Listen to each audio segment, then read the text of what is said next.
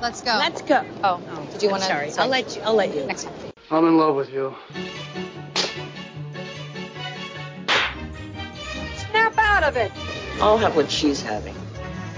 Too many guys think I'm a concept, or I complete them, or I'm gonna make them alive. But I'm just a fucked up girl who's looking for my own peace of mind. Don't assign me yours. Caustic wit is my religion. I would make a great queen because I am so stubborn. I say when it comes to stardom and Lauren, there are no accidents. Hi, Karen Peterson. Hello, everybody, and welcome to Citizen Dame, the podcast where we talk about things that are film-related, and they're fun. With me, as always, is Karen Peterson. Hello, Karen. Hello.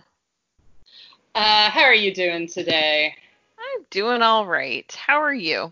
I am not bad. I have adopted a dog. Yay! As we were discussing, which has been a little stressful. Little emotional, and everything. I think things are calming down. She's an absolute sweetheart and a very strong doggy. Aww. She's just like a bundle of muscle. And tell everyone what her name is. Her name is Boudica.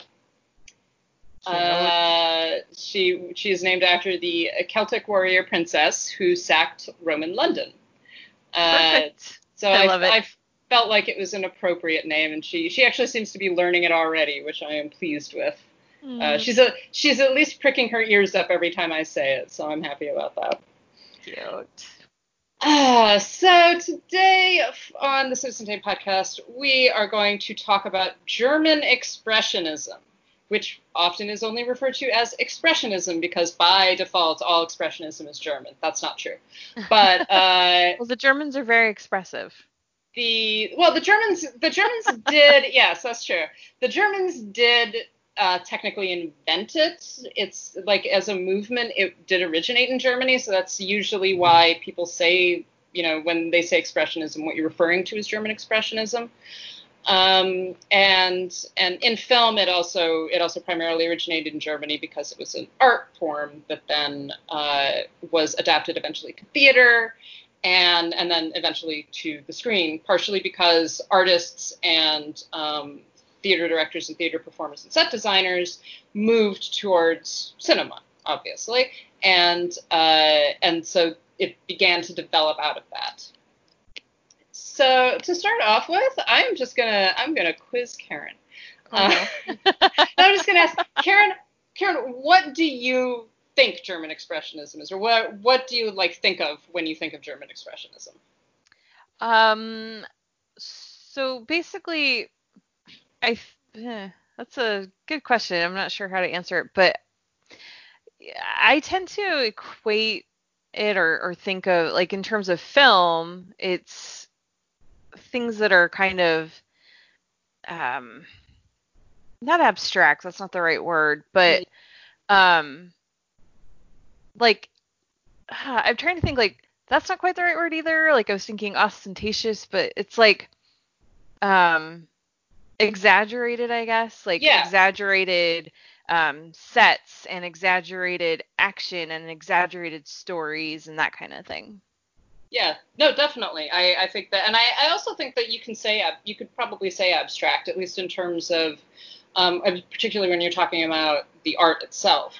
And the art that is then applied to cinema, is that there is an abstraction there, that it's not realism. It's not trying to show the reality of scenery or of people or anything like that. It's showing them, like you're saying, in this exaggerated format.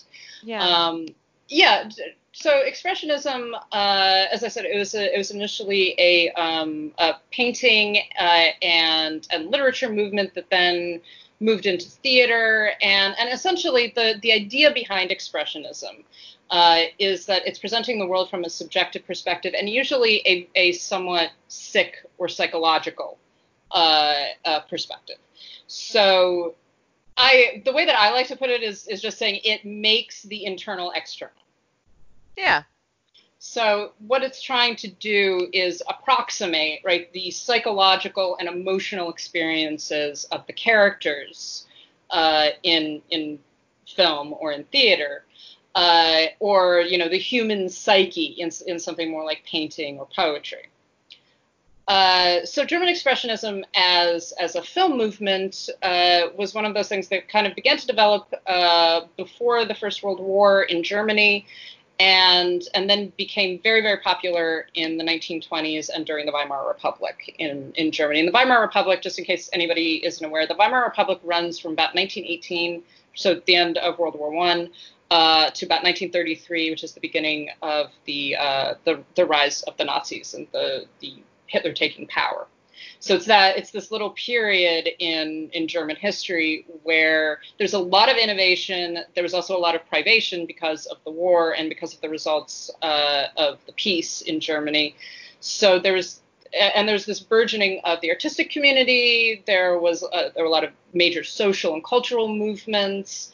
And so in some ways it was a very positive time period for Germany, and it was also obviously a very negative one because underneath all of it was this developing nationalism and an obsession and interest in death that was eventually going to culminate in the rise of the National Socialists. What's interesting about the time period, because I was doing some research on this and trying to understand the early German film industry and what was happening there, because as we talked about a few weeks ago, or I don't even know how long ago it was now, but like as the film industry was growing around the world, there wasn't one country that dominated like there is now. And the United States didn't just it wasn't that everybody looked to America as the standard for film. It was every country was developing its own industry, developing its own voices. And what's interesting about what happened in Germany was that after World War One, the government basically nationalized all the film studios. And so I think that that's where you get this kind of not standardized, but sort of what you're going into right now with the nationalism, it just kind of developed sort of this look and feel of this is what German film is, and made it something that you can define and describe, I guess, is what I'm trying to say. Yeah, and I think that a number of people have remarked on the fact that some of the development of the German film industry, and I would say that this is probably true for most of the film industries in Europe and even in the United States in this period, is that first of all, you've got all of these new things being tried and new innovations, but because of the war, there was a great deal of isolation. And Germany in particular, being the loser, as it were, of World War I, was very, very socially, culturally, geographically isolated from the rest of Europe and from the United States. But what happens during so they begin essentially developing their own national cinema. This is the foundation of UFA, which is one of the major German film studio, and it does turn into this national cinema, and then eventually turns into National Socialist cinema, unfortunately. But so yeah, and then as you get into the late teens and the early 20s and even into the 30s in Germany, you also get things begin to expand because Germany does actually become less isolated. Europe becomes less isolated. There's more exchange going on, and you get this really interesting process where the Germans who've developed this own kind of form of expression begin exporting it. So it begins going to other countries, and other countries are beginning to see these films.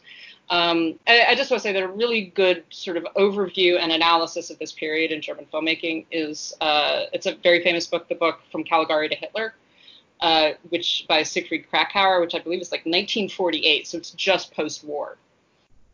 And it covers all of this. It covers not just the history of the German film studios and the development of German cinema, but also what Kracauer refers to as the psychological history of how these films are expressive of the national psychology of Germany in this period, which is, in his argument, in his thesis, is what eventually leads to what doesn't necessarily explain, but what is the conditions under which Hitler rose to power. So, all right, so let's keep on. So German Expressionism is in its most basic form is the expression of the psychological. One of the external expression of the psychological. So this is directed from Krakauer. It had the function of characterizing the phenomena on screen as a phenomena of the soul. So you're essentially seeing the experience of the characters. And German Expressionism is one of those things that you know it when you see it. Yep. There's a lot of things like that. Yeah, it's so you have canted angles, and I don't just mean, slightly tilted camera. I mean like extreme canted angles, lots of light and shadow, the actual kind of melding of the physical actor with the rest of the environment, and Conrad Veidt was a major expressionist actor. But like you can literally see in scenes and in his films of him like actually physically changing himself to meld with the scenery, to become part of this very stark, very strange set pieces and warped streets and like all of this stuff. The other elements of expressionism are generally the more psychological ones, an interest in totalitarianism, in authoritarianism, in insanity. Violence and fear, and like the things that kind of, and sort of warped sexuality as well. So a lot of films that we refer to as German Expressionists are essentially horror films. And the most famous of these is a film that Karen told me that she has seen. And in fact, a number of people argue that this is the only true German Expressionist film, which I think kind of reduces the argument that Expressionism is a movement, which it definitely is, because it's like, well, if there's only one. You don't have a movement with one movie. Which is the very famous film, Cabinet of Dr. Caligari. So, Karen, you recently got to see this, which I am very excited about because it is one of my favorite films. Just in its own right, because I love this style. But so, like, what did you think of it? Tell us about your impressions of Caligari. So, okay, I have to say that I already knew the premise of it. So, like the big twist surprise ending, I already knew about it. Partly because a few years ago, I read some articles about Shutter Island that made a lot of comparisons. So I already knew what was coming. But sitting down and actually watching it for the first time, and it's on the Criterion Channel, by the way. But sitting down and just really watching it and getting to take it all in and experience the movie itself, it was just like, okay, now I understand what people are talking about when they talk about German Expressionism, because it uses some color, which we know that not all 1920s films were black and white. Thanks, Fritzy, for teaching us that. But it uses some color, but it, like, the sets are these very odd angles and these really interesting designs and things, and it really does. I think it would have been fun to watch it not knowing what was coming, but I think that even knowing where it's going and what's going to happen actually really enhances the experience, at least for me. I feel like it did, because of the fact that I really did feel like, wow, okay, I'm inside this person's head, and this is kind of what his experience is. So I thought it was a really, really fun, really creative, interesting story, and it's one of those where you see this movie made in 1920 and how it's still influencing films made in 2020. So yeah, I so agree. I mean, as I said, I love Caligari, and I love it not just because it's an interesting study, but because it's actually a really good film. It is, yeah. It is so creepy. It is so like bizarre, and it is like being plunged into this nightmare. Yeah. And it's intended to feel like that. Like that's what they're trying to do. So even in like the normal streets in the town before the horror begins to happen, you've got streets that are impossible to navigate. You've got buildings that are like looming over each other. You have all of this weird, even the actors' makeup and everything. It's intended to be extreme. Like, these people are sleeping in these massive Gothic beds for some reason. Mm-hmm.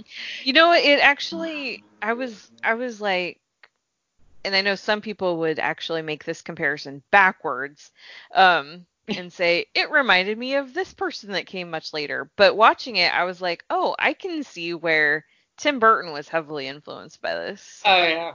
because it felt like I was thinking about movies like Beetlejuice and even a little bit with Edward Scissorhands and stuff like, and some of those movies where I was just like, okay, I can really see where this comes from. That style of filmmaking is really heavily influenced by it.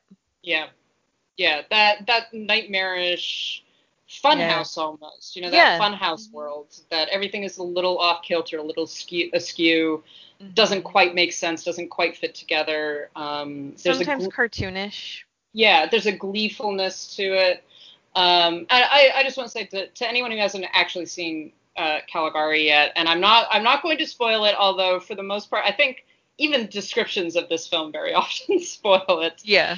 But the story of the Cabinet of Dr. Caligari is basically about this young man living in a small German town, and the carnival comes to town. And one of the exhibits is the Cabinet of Dr. Caligari. Dr. Caligari, who is this very sinister, creepy-looking old man, played by, I believe, Werner Krauss, if I'm not mistaken. And what he exhibits is a quotation mark somnambulist, which I had to look up. The first time I saw this movie, I was just like, what the fuck is a Sleepwalker. somnambulist? It's a sleepwalker.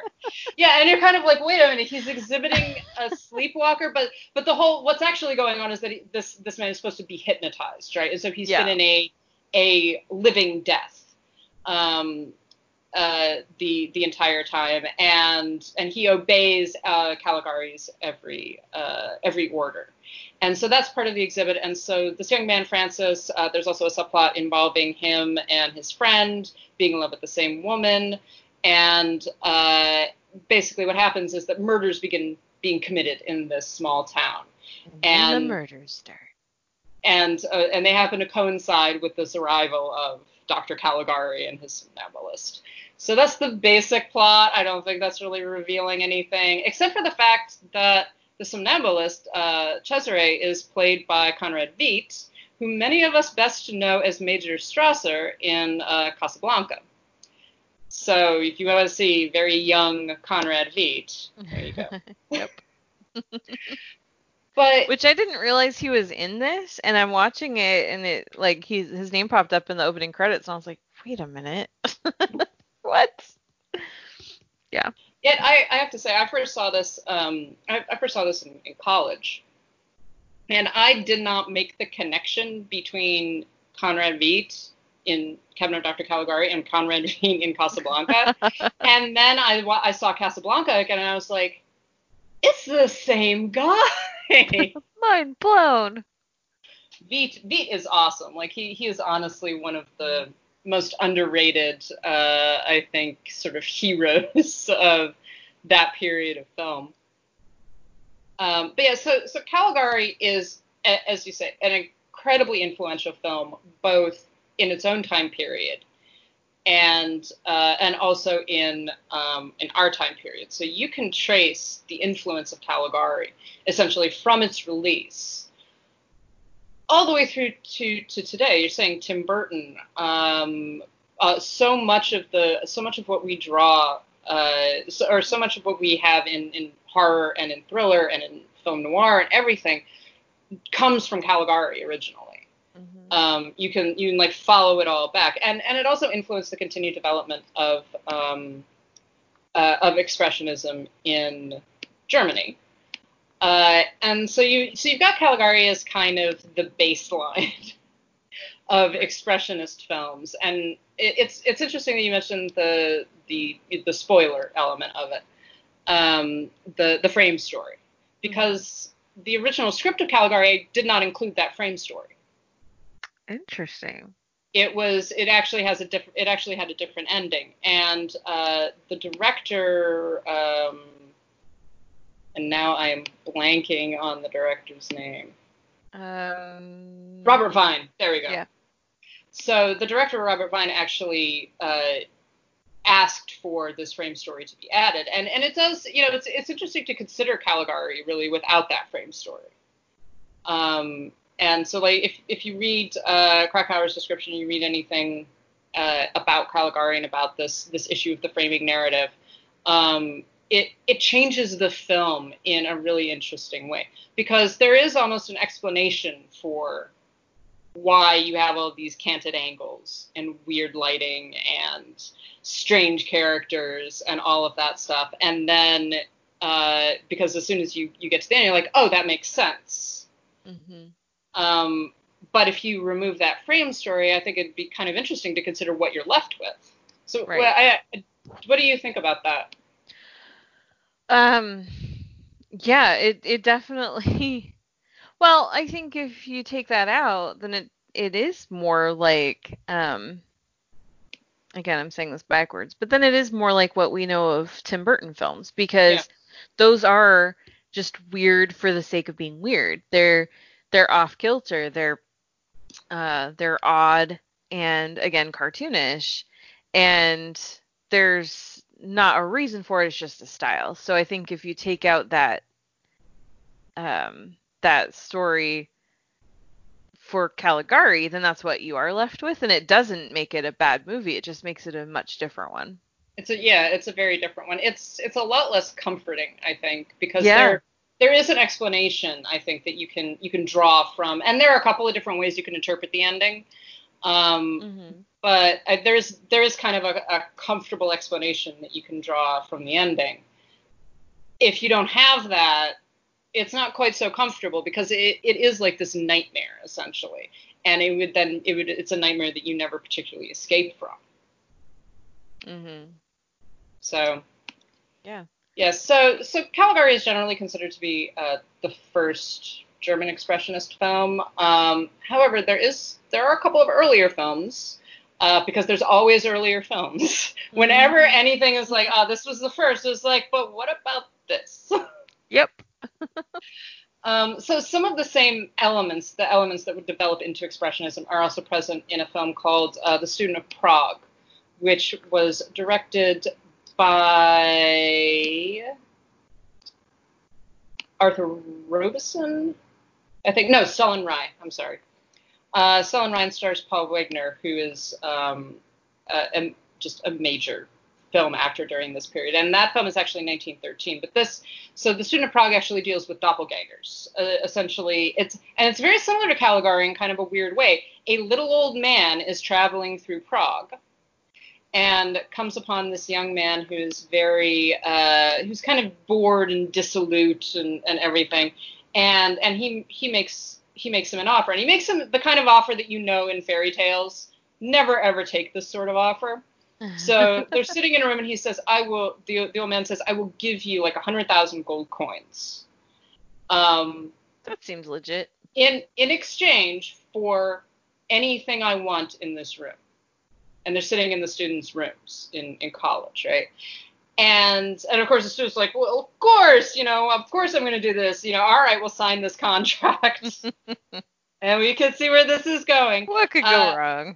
And what the little old man actually takes is the student's reflection from the mirror.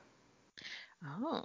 And it's honestly, it's great special effects, and it is particularly great considering that this film was made in 1913, because you actually have the student standing there, and you see his reflection in the mirror, and then the reflection steps out of the mirror, and it's a great effect. And it is very, very well done. And I know that there are like simple explanations for it, but it's like, wow, this looks very seamless. So essentially what happens is that this doppelganger, this reflection of the student, begins running amok and doing horrible things and killing people. So there's a lot of similarities, obviously, to Caligari. And so Student of Prague is generally considered to be one of the very first art films. So a film that was deliberately trying to be artistic and to use cinema in an artistic way. And it's interesting being this German film, that the first point of departure was horror, because this is based originally on a poem and also on a story by Edgar Allan Poe. So it's a fascinating film. It is one of those where they're obviously very limited by the capabilities of the camera, so you can do a lot of interesting things in terms of special effects, but there are almost no close-ups. It's almost entirely like full body shots of characters, which means and stuff. Yeah, which means that it can get a little boring and it can get a little repetitive, and there's a lot of after a while, you're just kind of like, okay, yeah, we get it. Can we get on with it now? But it's a great film. But so you're talking about this, and it's 1913, right? So we're already kind of seeing the foundations of something like expressionism. As you move into the 1930s or the 1920s and the 1930s, you begin to get all of these different directors. So Fritz Lang is, major German expressionist director. F.W. Murnau, Vine, the cinematographer Carl Friand, who I want to talk about in a minute. But then there's this open question of, are these films expressionist, or do these films only have expressionist elements? And what is the difference? So are we talking about a very narrow definition of expressionism that Caligari accomplishes, or are we talking about a much broader one of all of these different uses of the camera, uses of the image, focalization through various characters, and stuff like that? So what, like, German expressionist films have you seen, Karen, or that you would classify like this? I mean, Metropolis, which I know that one is one, like you're talking about, that has elements, but then other, like, it's got some differences too. So is it fully an expressionist film? I would say it is, but other people disagree with that. What else have I seen? I've seen a few Fritz Lang films, like M. Mm-hmm. M is really interesting because M is quite late when you're talking about expressionism, but so much of it is exactly that. So, the psychology of the killer, the interest in, those terrifying opening scenes where you just see his shadow and hear him whistling and things like that. Yeah. I actually, in one of the classes that I took in college, that for some reason they didn't show us Caligari, but they did show us M. What? Yeah, even though they kept on telling us just like, well, this has expressionist elements, and we're like, so why aren't we watching Caligari? Right. That's so weird.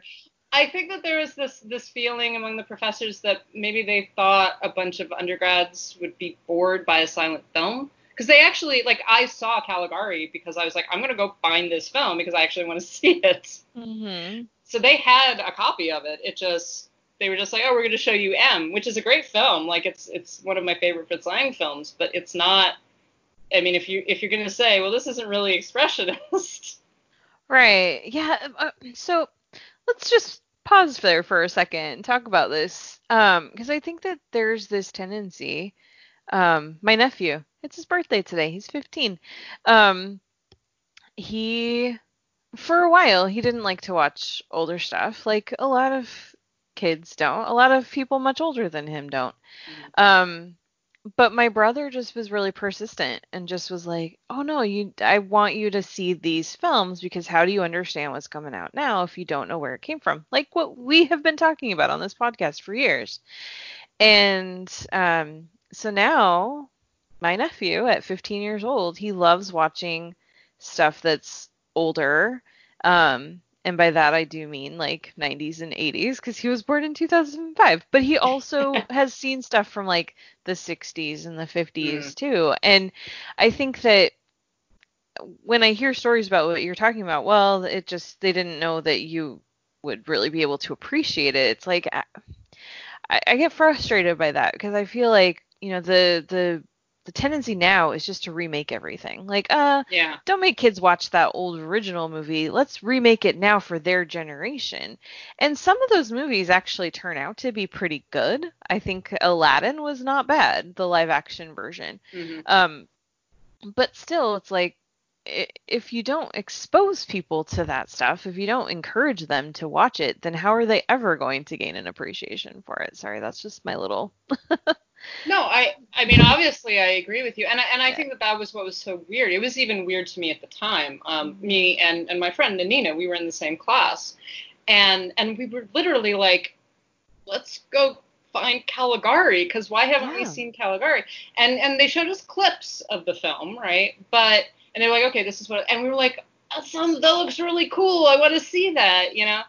But seeing It's clips of it is not the same. Like what we were talking yeah, about when we no, were talking about when I was explaining my experience with the movie. It's like I knew what it was about, but it wasn't until I sat down. I know you know this. I'm not preaching to you, but it's like, and not until I sat down and actually watched it start to finish and could contextualize it, that I was just like, oh wow, yeah, this is actually a really cool movie. yeah. And I don't know why we keep shortchanging young people and not giving them encouragement in experiencing these things for themselves. Yeah, and it does kind of create this feeling that okay, this sense that these films are inaccessible, Hmm. right? Or that Well, they're not important enough. Like the yeah, ideas of them are, but the film itself isn't, and that's yeah, so wrong. yeah, exactly. And I think Caligari is a perfect example of that. Is that it is a good horror film. Like Hmm. it just is. It's very very important in the history of film. Um, but one of the reasons why it's so important, and one of the reasons why it was so popular, is because it's a good film. Like it actually does a really great job Exactly.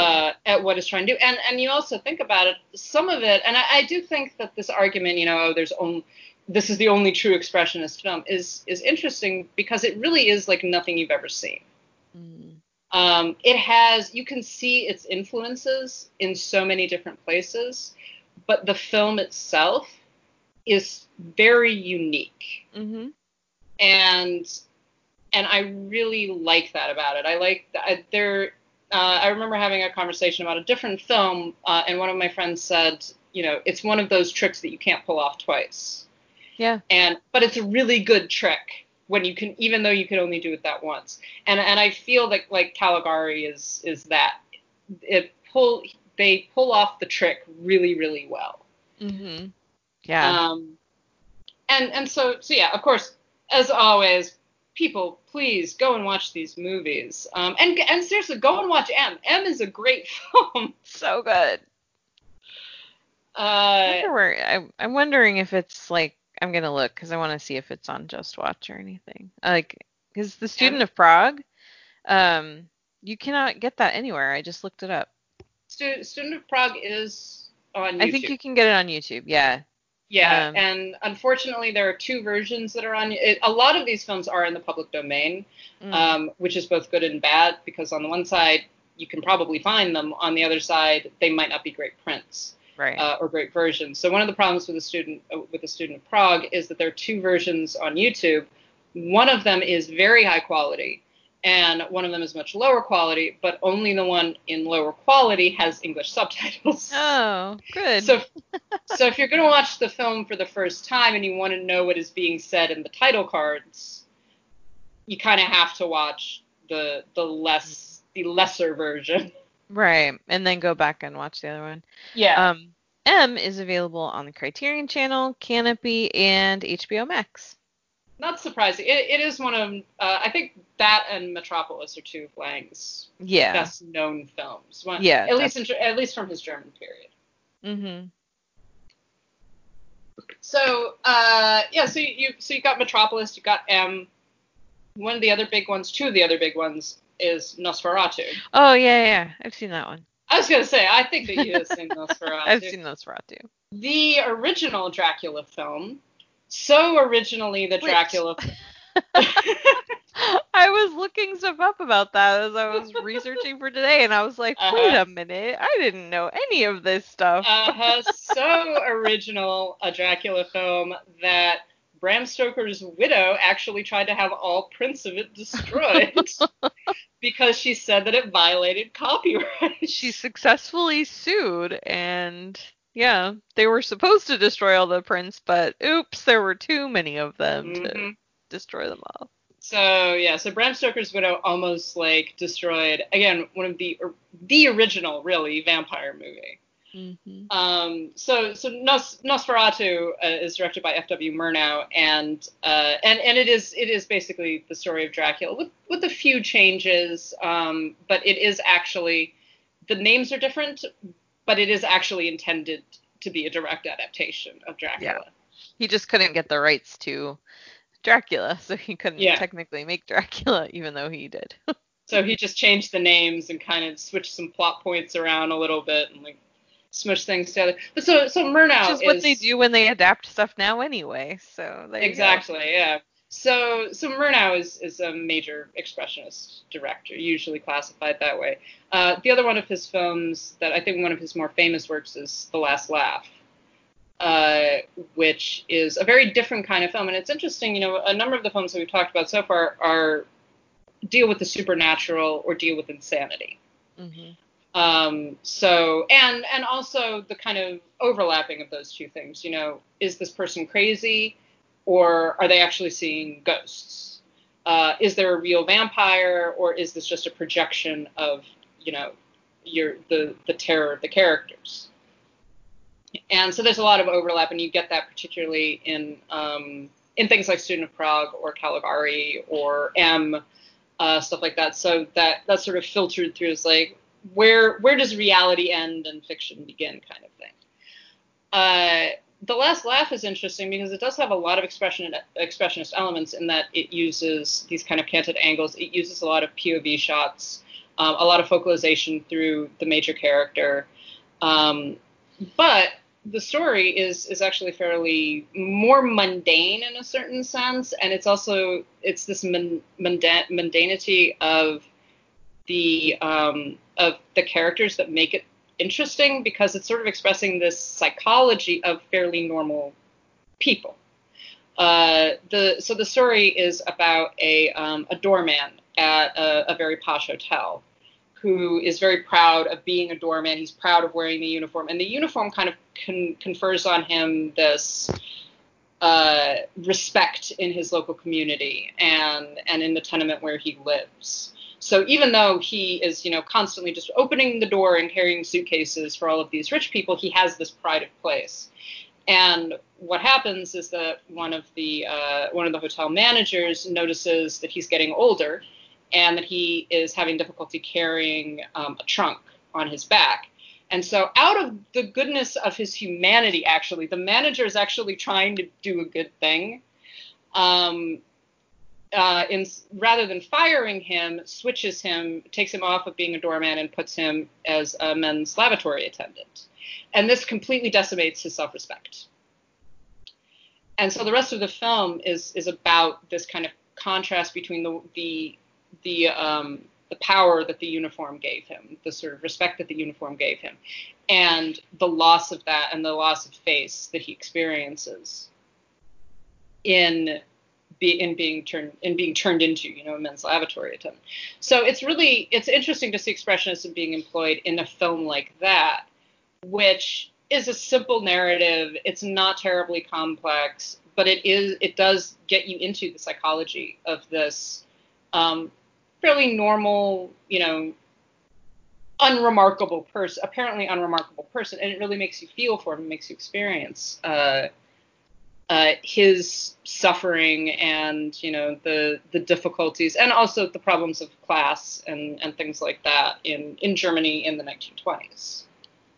Yeah. I have not seen that one either. It is a great film. It's another one of those films that does have an interesting frame narrative, which again I'm not going to spoil. But it's a really, really interesting film. And Murnau was a major proponent of what's usually referred to as pure cinema, which is essentially trying to make movies without dialogue. So which is very easy to do, obviously, in the silent era. But if you actually watch The Last Laugh, I think there is one title card in the entirety of The Last Laugh. Oh. So you don't actually have the characters speaking to each other. You don't have any interpretations. You know, a lot of silent films, if you watch any silent films, a lot of them have these title cards, you know, explaining what is happening. Right. This doesn't have any of that. So, and Murnau's goal, like this was a deliberate thing. He wanted to make a film that had no title cards, that all of the entire story was told by the camera. And again, and the Expressionism really does relate to that, because it is this psychology. It's about the experience. It's not so much about, the reality of what is being said or being done. Yeah. So, all right, let's see. What else? I'm sorry, I'm talking a lot. No, it's okay. I was thinking about how we see that a lot done effectively, even with films now, as far as the silent without title cards and things. We see that in short films, but to do that for the course of an entire feature, it actually is much trickier to keep the audience engaged. So. Yeah, it's it's interesting because Hitchcock was a big proponent of this idea of pure cinema, and the idea of not using dialogue. Basically, his attitude was, you don't want the characters providing exposition, right? Right. You don't need the characters standing there explaining why they're doing something. Mm-hmm. If the camera doesn't tell the story, then why is it a film? Why isn't it just a book? And Meanwhile, at the end of Psycho, no, I'm just kidding. Well, yes, and so there, once again, my favorite pet thing with Psycho. I'm not going to do that. I will not go into that right now. But yes, think about that, listeners. Think about the psychiatrist's speech at the end of Psycho and the fact that Hitchcock did not like characters giving exposition. Just think about it.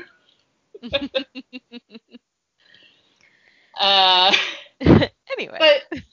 But so many films do actually rely on characters giving exposition. It's just like, here's what we're going to do. And it is people talking to each other. And usually it's filmed well, right?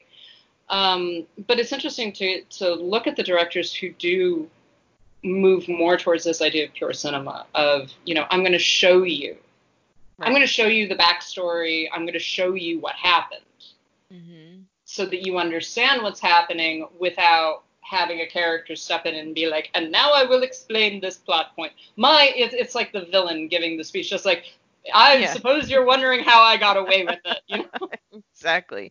That's one of the things that drives me nuts in film, is when they spend more time telling you than showing you. And I know that's a big thing, like in all of my just fiction literature writing classes when I was younger, was show don't tell. But in film, that's especially true, because the whole point of film is about showing. It's about visualization. And if you have to rely on explaining things, then it really does derail your narrative in most cases. Sometimes it's necessary to do it a little bit, but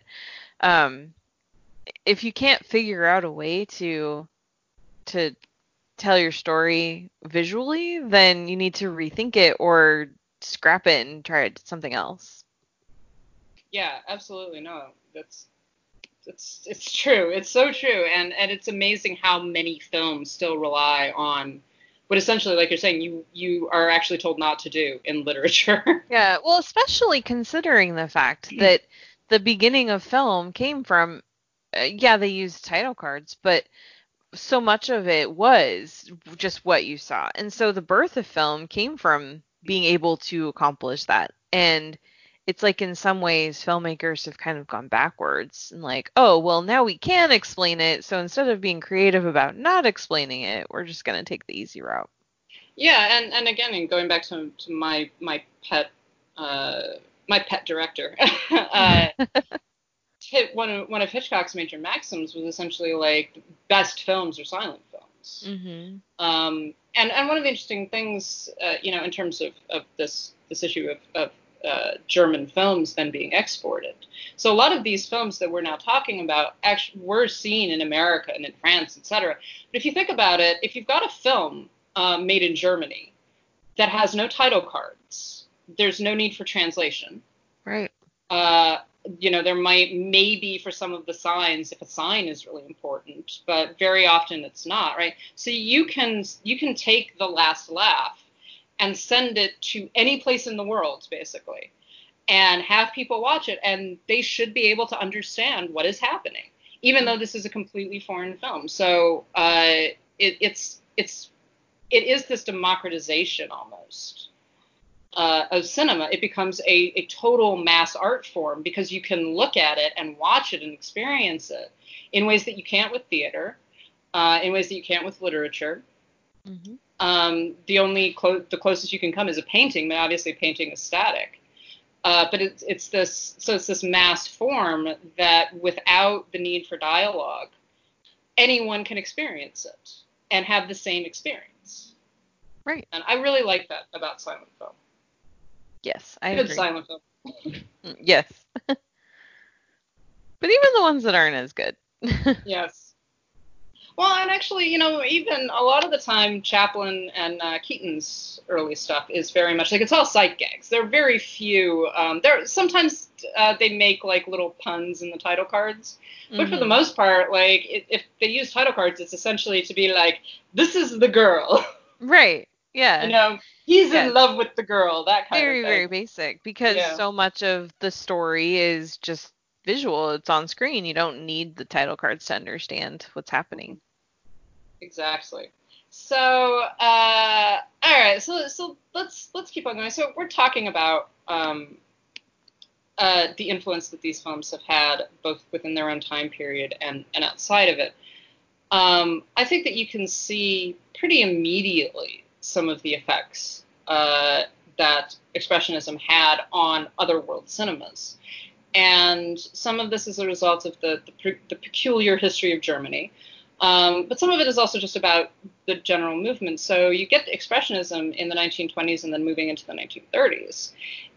And you get a famous cinematographer who was an Expressionist cinematographer and worked on, I believe he worked on Caligari. I am not crazy. Maybe I am. I don't know. He worked on Metropolis. He worked on Metropolis. He worked on The Golem, which is another major Expressionist film. He did not work on Caligari. I lied. Liar! He also worked on Variety, etc. But this is Karl Freund, who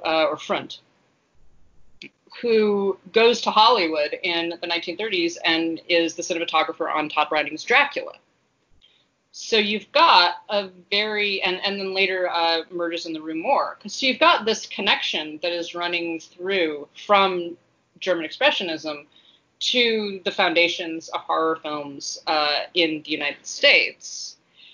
And then eventually into, as we're saying, this more expansiveness of the influence of Expressionism. Mm-hmm. And so Germany actually produces a lot of these artists. I mean, a number of the directors that we're talking about, Lang in particular, but also Douglas Sirk and Billy Wilder, a number of these guys went from Germany to the United States eventually and brought many of the same concerns and sensibilities, etc., to Hollywood filmmaking. And Lang in particular is a perfect example of this, that if you watch any of Lang's American films, you see German Expressionism. That's what you're watching. You can follow that path really, really easily. And the dude is making Technicolor Westerns sometimes, which I always find very funny. But so you get all of these influences. So I don't know. So Karen, like, what do you think about this? I've been doing a lot of talking, and I know that I know some of this stuff, but I also don't want to completely monopolize the conversation. Oh, I don't feel like you're monopolizing the conversation. I feel like you're teaching me. I'm trying. But so like we talked about Tim Burton. Like, do you think that there are other directors, etc., that show this influence, or even other types of films? Oh, yeah. I mean, like I had mentioned earlier, Shutter Island. So I think and I think Martin Scorsese has always been very much a proponent and an advocate for older films, for film preservation, and that kind of thing. So it makes sense that you would see influences from the silent era in some of his work. I think I'm trying to think of some others. Um,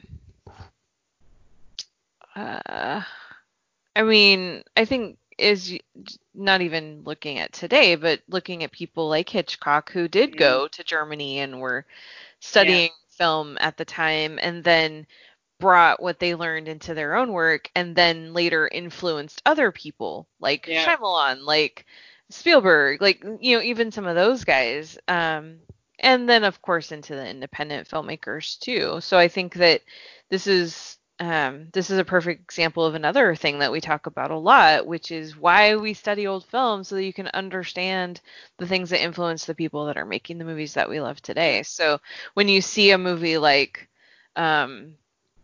what am I thinking of? Like, I just watched Radioactive this week, which is directed by Marjane Satrapi, and I'm probably saying her last name wrong, but you can see things in there that were clearly influenced by other earlier films, not necessarily expressionist films, but like, so I just, as far as what I can think of that's directly impacted by expressionism, I think in some ways most films are, even if very indirectly. Yeah, no, I definitely agree with you. I mean, I think that particularly genre films, so if you're talking about thrillers, the concept of the psychological thriller, yeah, really basically started with German expressionism, and it's kind of like, would it have developed without it? Yeah, probably. But the way that we, the use of focalization and focalization, by the way, and I don't know if people necessarily know this term. I did not know this term for a long time.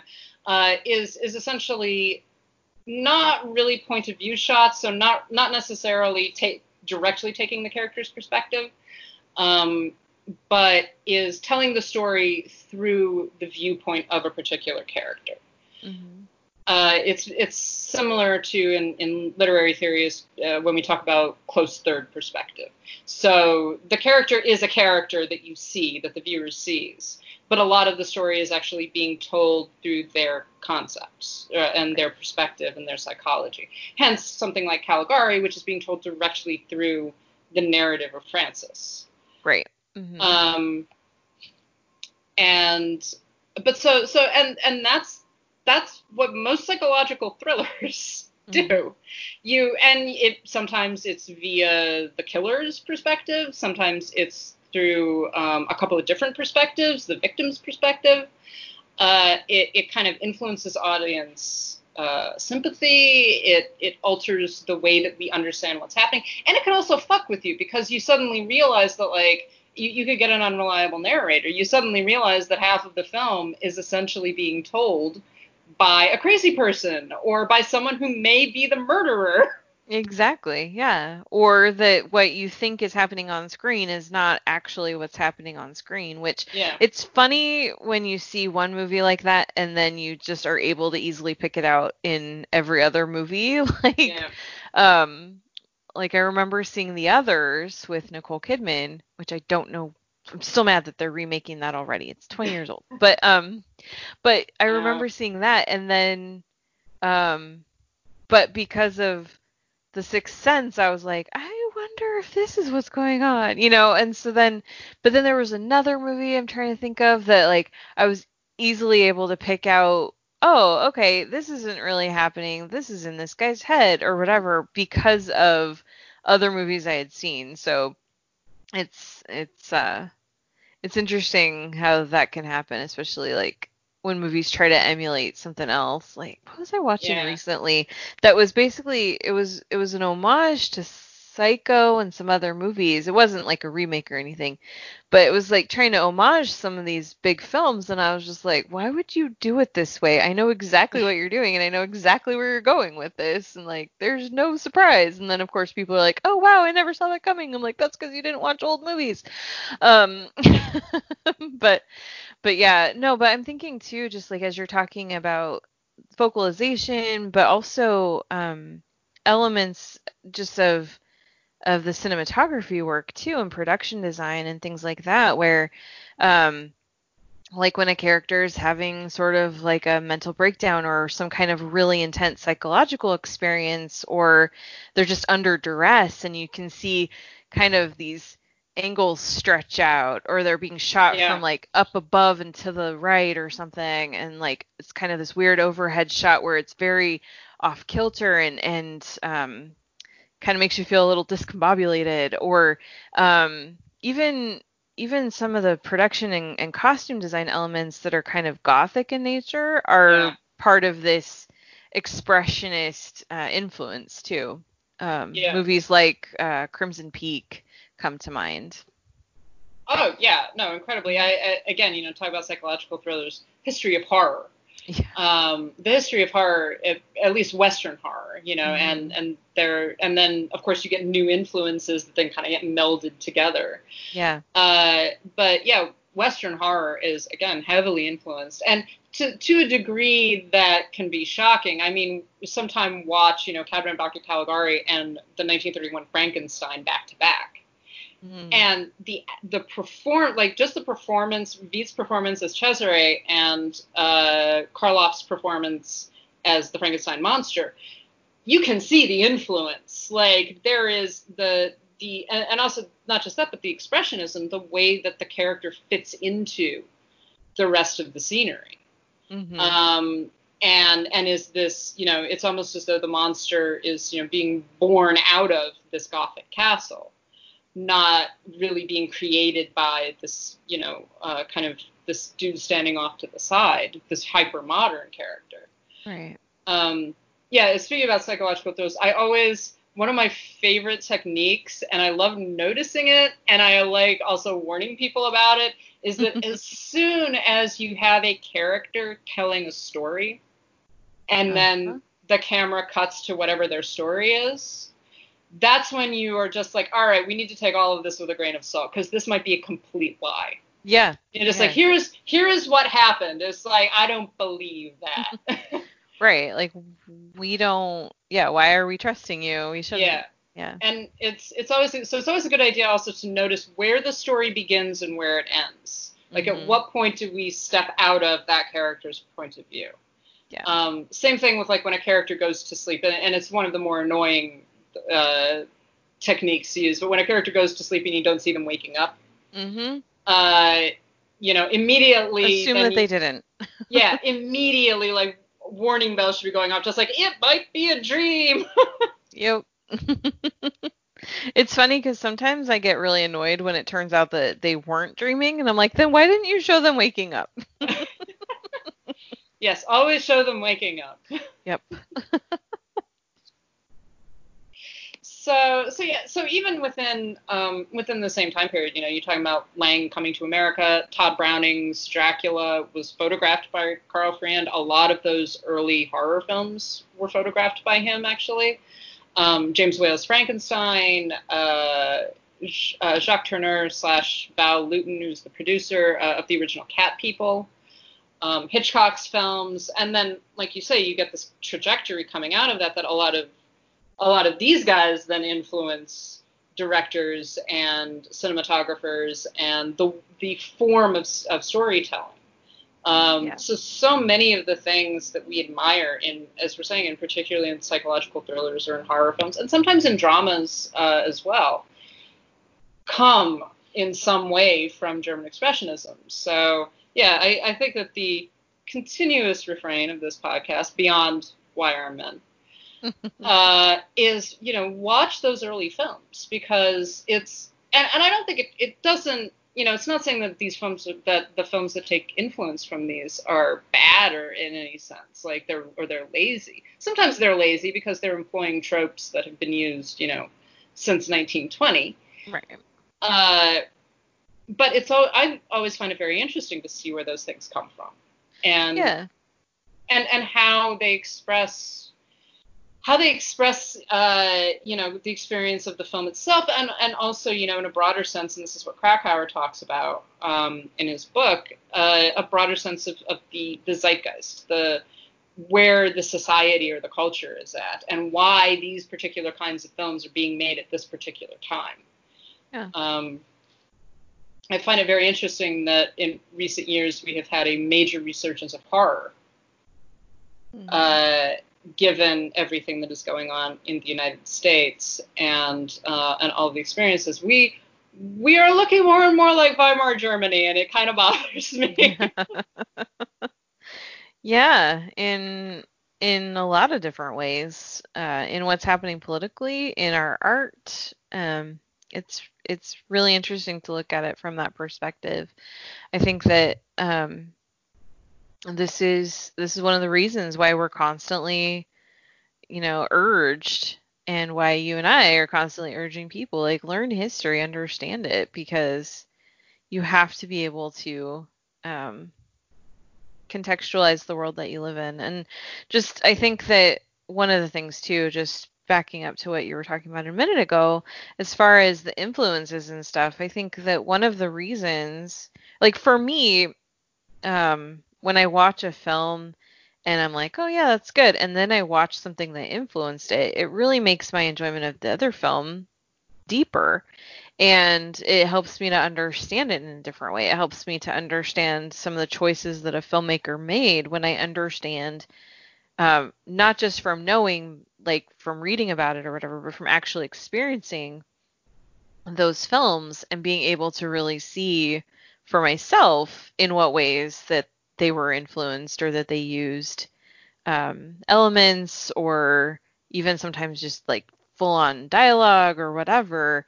It makes it a lot easier, And this is not expressionism, but I think of a movie like Scream, where this is just as an example, or like as a what's the word? I don't know, analogy. But I think of the movie Scream, where that's a really fun horror movie just on its own. But it's so much better if you've seen Prom Night and Friday the 13th and Halloween and The Exorcist and all these other movies that not only are referenced by it, but it was influenced by. So I think of that in any film when you're watching it, if you can understand the director's motivations and the director's own education and influences, then it just makes the experience that much richer and deeper. Mm-hmm. Yeah, no, I absolutely agree. And I think that it's, like you're saying, I think that it deepens the experience. There are a few people that I think kind of avoid studying these things a little bit more in depth, and by studying I literally mean watching the movies, right?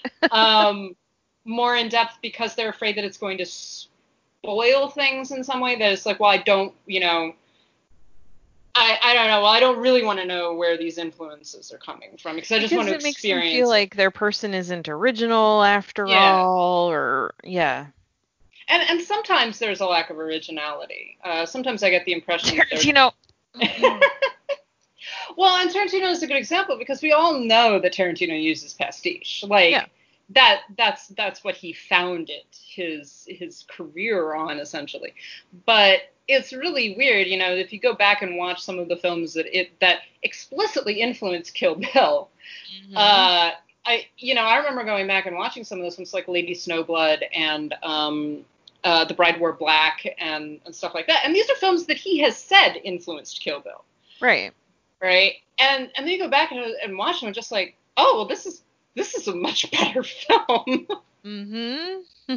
Yeah. I mean, it definitely, if you're going to steal from the best, but also be certain that you're using them in a way that is different, because otherwise it's just going to be stealing. It's like, this doesn't really do much, does it? Yeah, there's homage, and then there's just copying. Yeah, and I think that Scream is a great example of homage, and of course it's being made by one of the masters of horror, so it makes sense. Right.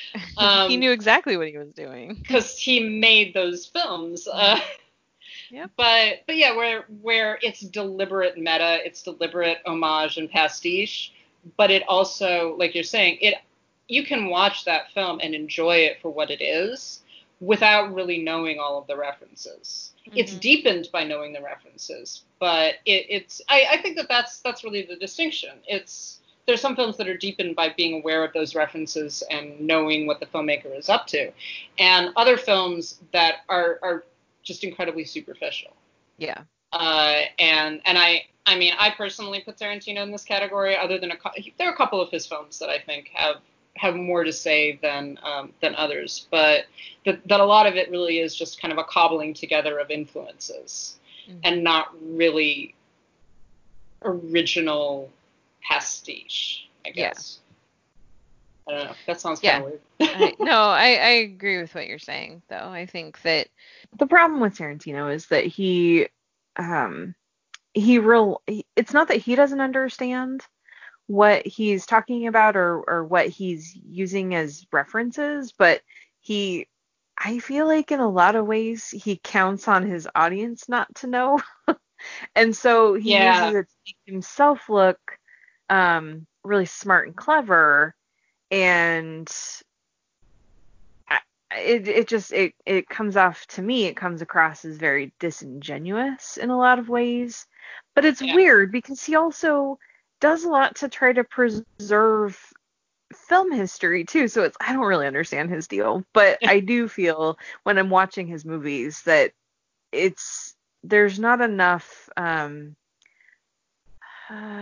respect isn't the right word, but there's not enough to differentiate, like, that this is him taking influence versus him just straight up copying. Yeah. And when you copy something, it usually ends up being a diminished version of it. Yeah. Yeah, there's the sense that there's no real project underneath all of it. Yeah. And I mean, and we're not going to get into talking about postmodernism here, but that's kind of what he's doing, is that it's this postmodern pastiche, right? But the whole point is that when you're doing something like that, there's a point to it, right? You're bringing all these different influences together and kind of cutting and pasting, right? But you're doing it with an intent. Yes. And the intent, and I'm sorry guys, but the intent cannot simply be, it sounds cool. Like that, yes, that can be fun sometimes, but that's not really particularly interesting. And I feel like a lot of Tarantino's work is exactly that. He does it because it looks cool, and there's nothing really else going on underneath it. Yeah. Yeah, it's surface level. There's nothing deeper. It's very superficial. Mm-hmm. So I think that is, I mean, we've talked a lot about a lot of different things. I think that is probably going to wrap us up about German Expressionism. But did you have any final thoughts on German Expressionism, Karen, that you want to share? It's super fun and cool, and watch movies on Criterion, on Canopy, on Hoopla, on YouTube, wherever you can. Yeah. Watch the movies that influence the movies that you love. Which we talk about a lot, but in this case, it's specifically movies like The Cabinet of Dr. Caligari. Yeah, absolutely. And again, so many of these films that we're talking about are available, are public domain films. So you don't even have to have a subscription to anything in order to watch them. And then some you can, always, I mean, I always think that you should try to watch the best quality versions that you can possibly get. Yes. But some people can't afford that. Some people can't do it. But so many of these films, particularly the silent ones, are just there. Like, go on to YouTube and they're sitting there and you can watch them. And they're interesting and intriguing and well-made films and everything. So please watch them. So that is going to wrap us up. Thank you so much, everybody, for listening to this discussion of German Expressionism, which I'm very excited about because I like talking about this stuff. And this is one of the reasons I love talking about these topics, is because, I mean, I tell people watch older movies, but it's also I'm telling myself that, and this gives me kind of a way to focus what I'm going to watch and when I'm going to watch it. So, like, for me this week, like I said, I couldn't do an episode on German Expressionism without having seen Caligari. Yeah. So I was like, okay, I have to watch it this week. I knew I needed to watch it this week, and so it gave me, I mean, not that I needed a reason, but it gave me like kind of a deadline of like, this is when you need to watch it. But it also gave me the opportunity, because I was watching it while I'm also studying other things, so I'm also properly contextualizing what I'm seeing at the same time. Yeah, and like I've been sitting around reading From Caligari to Hitler, and I have read pieces of it before when I've done work on this, but I've never actually read the book cover to cover, and it's very interesting, first of all, to reread what I've read before, and to read the other things as well. And this is not just a book about German Expressionism, but it deals with that in depth because that's a lot of what's going on in the time period. But I do encourage people, you don't necessarily have to read the entire book, but read the introduction, because the introduction creates a very good framework for what Krakauer is talking about. And then the rest of the book goes into detail, obviously, but it's a very good sort of shortish essay. And seriously, you will be terrified of how close contemporary America seems to Weimar Germany. It's a little troubling in places, but it's really interesting, and I think it's actually important for that. My library does not have that book. I'm very upset, but that's okay. I'll buy it. Yes. I bet that you could at least find the introduction as a PDF online. I'm certain that it's somewhere. I think that the whole book might actually be available. I have a paperback copy of it, but the whole book might be available online. So, again, it's 1948, so it's not a terribly recent publication. Right. And again, I don't think Krakauer's right about everything, and some of his analysis I don't agree with at all. But it's interesting. It's particularly interesting given that he's writing from such a close perspective. That's the thing, and like he didn't have the benefit of decades of time in between to look at the fallout and the analysis and things. This is writing from a time when this is all the very recent past. Yeah, it's very, very contemporary. So it is a fascinating book. And it's pretty well written too. It's not overly academic. It's a very accessible book. So again, thank you so much, everybody, for listening. And as always, we send out a special thank you to our patrons who are being lovely and contributing to us and keeping the lights on and everything. So thank you to Heather, Adriana, Crooked Table Podcast, Michael, Jacob, James, Katie, Carriata, Mason, Matthew, Michelle, Monty, Nanina, Nicole, Robert, Sharon, Steve, Tao, and Will. Thank you so much, everybody. And if you do want to contribute to our Patreon, we would love it. If not, we understand. Guess we're not special. No. We completely understand, of course. It's very, very helpful to us. And it's nice. It's nice to know that people really value this podcast, and because we have fun doing it. And we hope you have fun listening to it. So if you want to contribute to our Patreon, we are on patreon.com/citizendame. If you want to buy some stuff from our Zazzle store, including masks, we have our Zazzle store is at zazzle.com/citizendamepod. You can give us some money, just a couple of bucks if you want to, at Ko-Fi. That's ko-fi.com/citizendame. You don't have to subscribe or anything. It's just saying that you've enjoyed our episodes if you feel like giving us some dollars. We are, of course, always accessible online. We are on Twitter and Instagram at CitizenDamePod. We are still on Facebook, facebook.com/CitizenDame. I think we're the only people that are still on Facebook. You can also send us your questions, comments, queries, praise, love, adoration at citizendamepod@gmail.com. And, of course, our website, citizendamepod.com, where there are reviews and DVD reviews, Blu-ray reviews, essays, me ranting about stuff. It's fun. And so forth.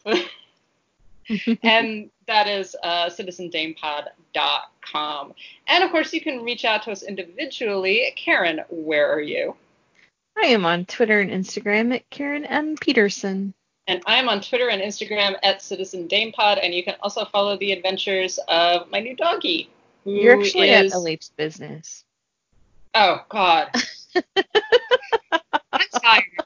I have to say, the past 3 days I have not slept, so I apologize. I am at LH Business on Twitter and Instagram. That is also where my dog is. I mean, she might wind up on the Citizen Damepod Twitter and Instagram, but for right now, that's where she is. Also acceptable. Also acceptable. All right. So with that, I'm going to go take a nap. Thank you all so much for listening. We hope that you tune in next time we come on. Talk to you later. Bye. All right, Mr. Burns. You win, but beware. We Germans aren't all smiles and sunshine.